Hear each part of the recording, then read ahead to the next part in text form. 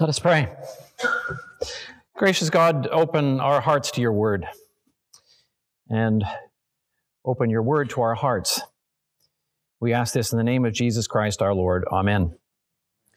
Well, it happened in what for us was the third week of the fall semester, 2 days after Founders Day.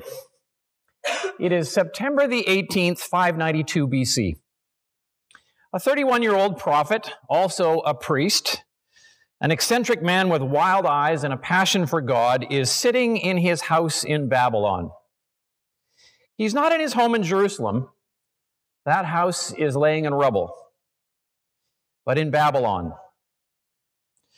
Well, like Ezekiel and his wife, some of you are here this morning also living away from home right now, whether it be Ottawa, Muskoka, Dallas, or the other side of the world. That's tough. I can imagine Ezekiel, the young cleric like you, in training for such, finding the same sorts of ways to stay busy, to keep your mind off events at home. And when you get good news of home through FaceTime or Skype, it's great. The pictures you see of family, friends, and God's country, wherever your God's country might be, are very comforting. But on this day, Ezekiel's FaceTime with friends in Jerusalem is far from reassuring. In fact, it is his worst nightmare. More, he must share this nightmare as a sort of personal lesson for the elders who have gathered in his house, probably hoping to hear a prophecy of good news rather than what they actually hear.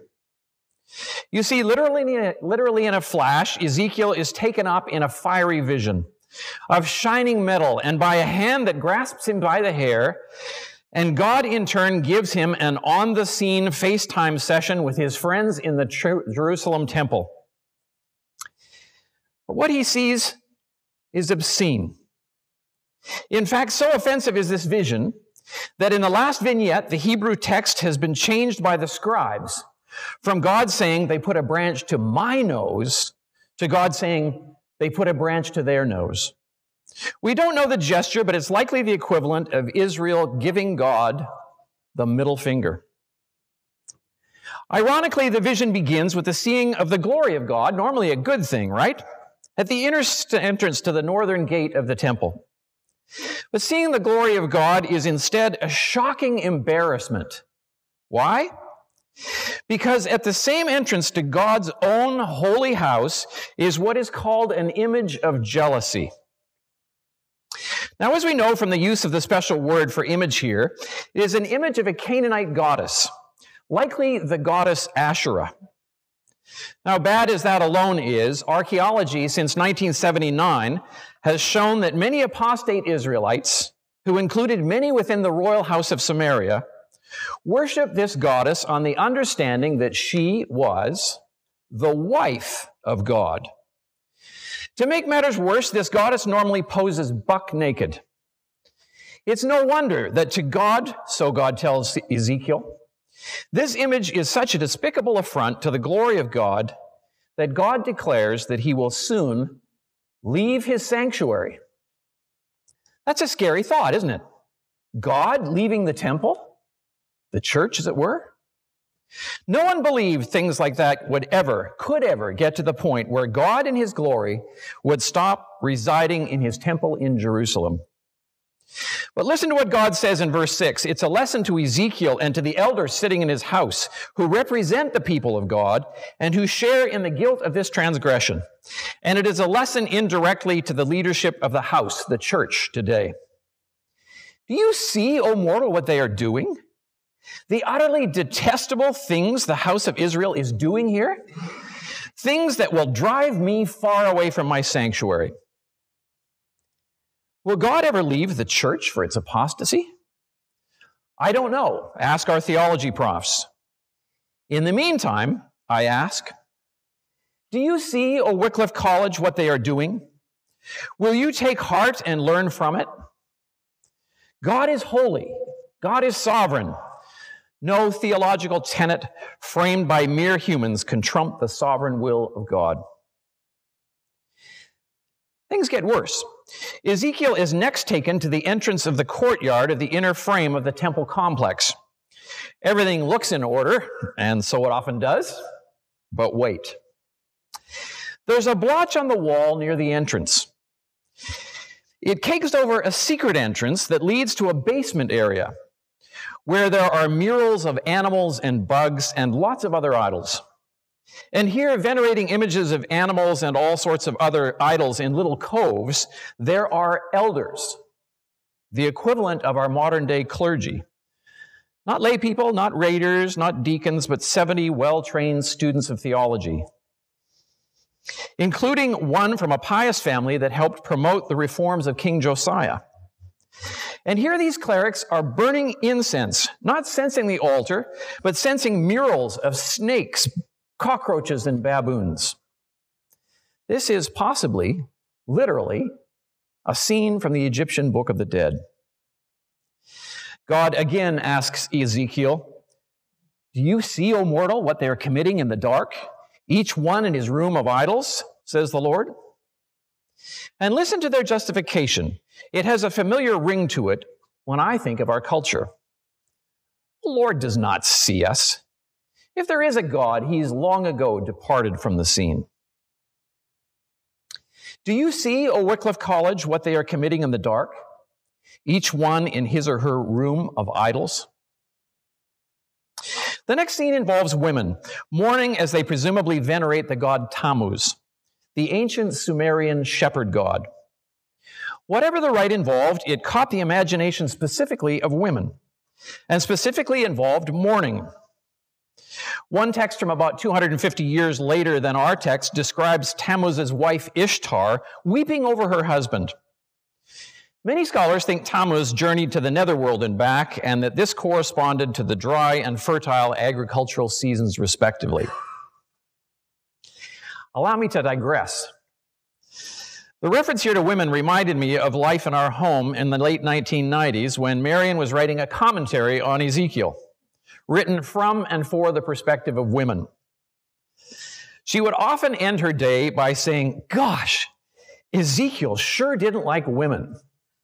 I would kind of cringe with a sense of guilt and fear, but I was assured to hear her say as well, God didn't like men much more either. Well, not long ago, Marion and I heard a female Old Testament scholar at an academic conference holding up these women as a role model for women today in the church and in the synagogue. Now, of course, I believe there are good, godly, faithful forms of feminism that redress wrongs that ought to be made right. But apostate theological novelty of this sort is not the way to do it. Thank God for godly, theologically orthodox feminists like Fleming Rutledge, Annette Brownlee, Marion Taylor, Ann Jervis. Do you see, O mortal? Do you see this, Wycliffe College? But the absolute worst is yet to come, and so with it, a powerful message.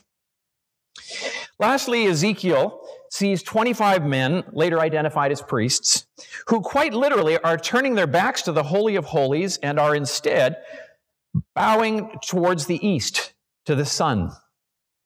Now, what you might think is shocking is that they were turning their backs on God, and that's bad enough. But what is shocking is that they weren't facing the sun instead of turning towards the Lord. They were turning in the direction of what they understood to be an image or an icon of Yahweh himself in the form of the sun. You'll have to take my words on this, I'm afraid. I've written a lot about it elsewhere. So as with the first scene, these worshipers had incorporated a form of worship that was popular among pagans at the time into something that came over time to be understood as Orthodox Yahweh worship. Well, how do we know that it came to be accepted as Orthodox Yahweh worship? Well, my friends, what happens in the temple, as with a church cathedral, happens only with the sanction of key segments of the leadership. Well, I wonder if by now you may have seen a certain pattern of behavior that's reflected elsewhere in Scripture. God is taking Ezekiel on a tour of a theological crime scene, and a crime scene somehow involving violence as well, according to verse 17. Here is the law text against the backdrop of which our scene is a crime of epic proportions. It's Deuteronomy chapter 4, verse 14. "And he declared to you his covenant, which he commanded you to perform. And the Lord commanded me at the time to teach you statutes in Israel, that you might do them in the land that you are going over to possess. And as I read the rest, compare the infractions to our scene, and more importantly, hear it as words given to us as well as to Israel. Therefore, watch yourselves very carefully.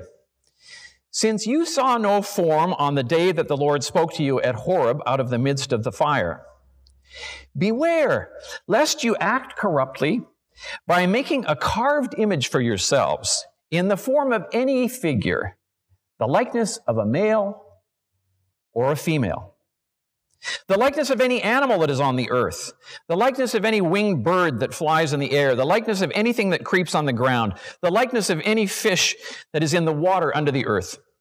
And beware lest you raise up your eyes to heaven, and when you see the sun and the moon and the stars and all the host of heaven, you be drawn away and bow down to them and serve them.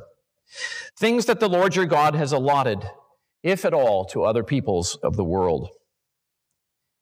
Well, now you might comfortably be saying to yourself, I don't worship images of God, animals, or bugs, and I expect that's true. But as the climactic scene involving the sun illustrates, we humans are very good at rationalizing what we do. We're good at finding ways to reconcile things in our culture that we admire, envy or fear or comfortably orthodox ways, and turn into comfortably orthodox ways of worship.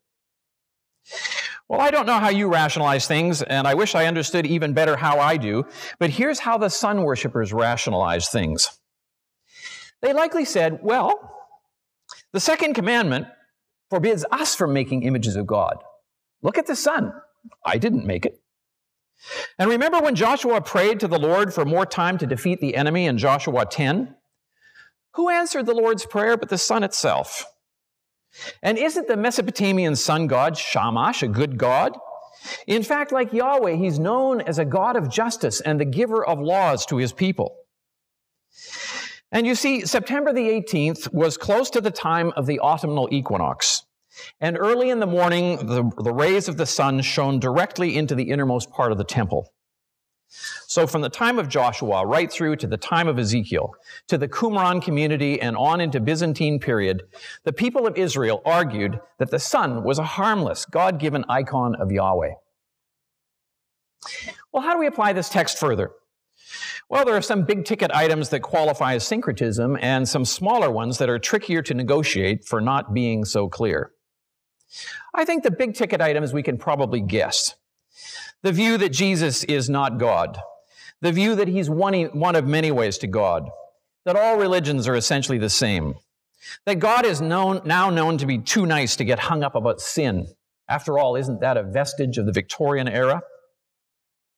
And though it might not be syncretistic in itself, I think the apostate belief that we can no longer take the Bible seriously anymore, at least to the point of doing what it actually says, opens up a door of relativism that welcomes syncretism, if only for not having any other basis any longer for judging what is syncretistic or not. Well, what about the harder to decide small ticket items? A relevant example has to do with contemporary church practices that involve relating the gospel to our culture. One writer has defined syncretism in this context of contemporary church life as follows. Syncretism in this case is the mixing of Christianity with something else such that they become a different gospel.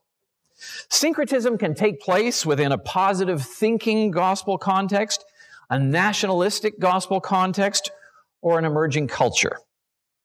Syncretism, this writer concludes, happens more than we might know. Future leaders of missional congregations must walk a fine line between two extremes. On the one hand, there is obscurantism, which in saying don't change anything, things like changing outdated forms of music, such as old hymns, and insisting on organ music alone, these unnecessarily prevent people in our culture from hearing and embracing the gospel. And then on the other hand, there is syncretism, which in saying most everything and anything goes, things like the creed, the confession of sins, the cross, and the atoning sacrifice of Jesus, risk letting our culture change the gospel, in which case it can become no longer the gospel at all. I'm glad for the example that we offer in our chapel of a wide range of musics and instruments which we have. Well, by now I've gone from the theologically disastrous portrait of Ezekiel to matters far too tame for our text. Let me put the question to Ezekiel generically, to us. Do we see the sorts of things that offend God, Glenn Taylor and Wycliffe College Chapel? And this leads to a more personal question. What sorts of things like this might I be doing, thinking that God does not see or care? Or relying on a doctrine of God that dares him to leave us on the grounds that somehow he will not, he cannot. I have to tell you, I've known residents of this college from the long past, including at least one theology student, to have lived out a private addiction to pornography, including children, in the secrecy of his dorm room. So let me ask, in what ways might we be rationalizing an accommodation that is contrary to God's revealed will and belonging rather to the dark side? Well, if that sounds too much like a moralistic question from an Old Testament professor, allow me a reminder that I myself need, namely that Paul says nothing different in the epistle to the Corinthians. Therefore, my beloved, flee idolatry. You cannot drink the cup of the Lord and the cup of demons. You cannot partake of the table of the Lord and the table of demons. Shall we provoke the Lord to jealousy? Ezekiel's words are as relevant today as they were in the 6th century BC, and that's hardly a surprise. After all, as one writer has put it, saying of Ezekiel, his religion was very much of a minority struggling to survive in a pluralistic, multicultural society. The powerful country where he was exiled had many gods, and Ezekiel only had one. Yet he firmly proclaimed the message that there was one God who would ultimately save his people, regardless of what other nations might do. May we commit ourselves, by God's grace, to faithfully bear witness to the one true God and to uphold unchangingly the saving message of the gospel in our day, to the glory of God, to a glory of God that we pray may not leave us, as it did one day, the temple of Jerusalem. Amen.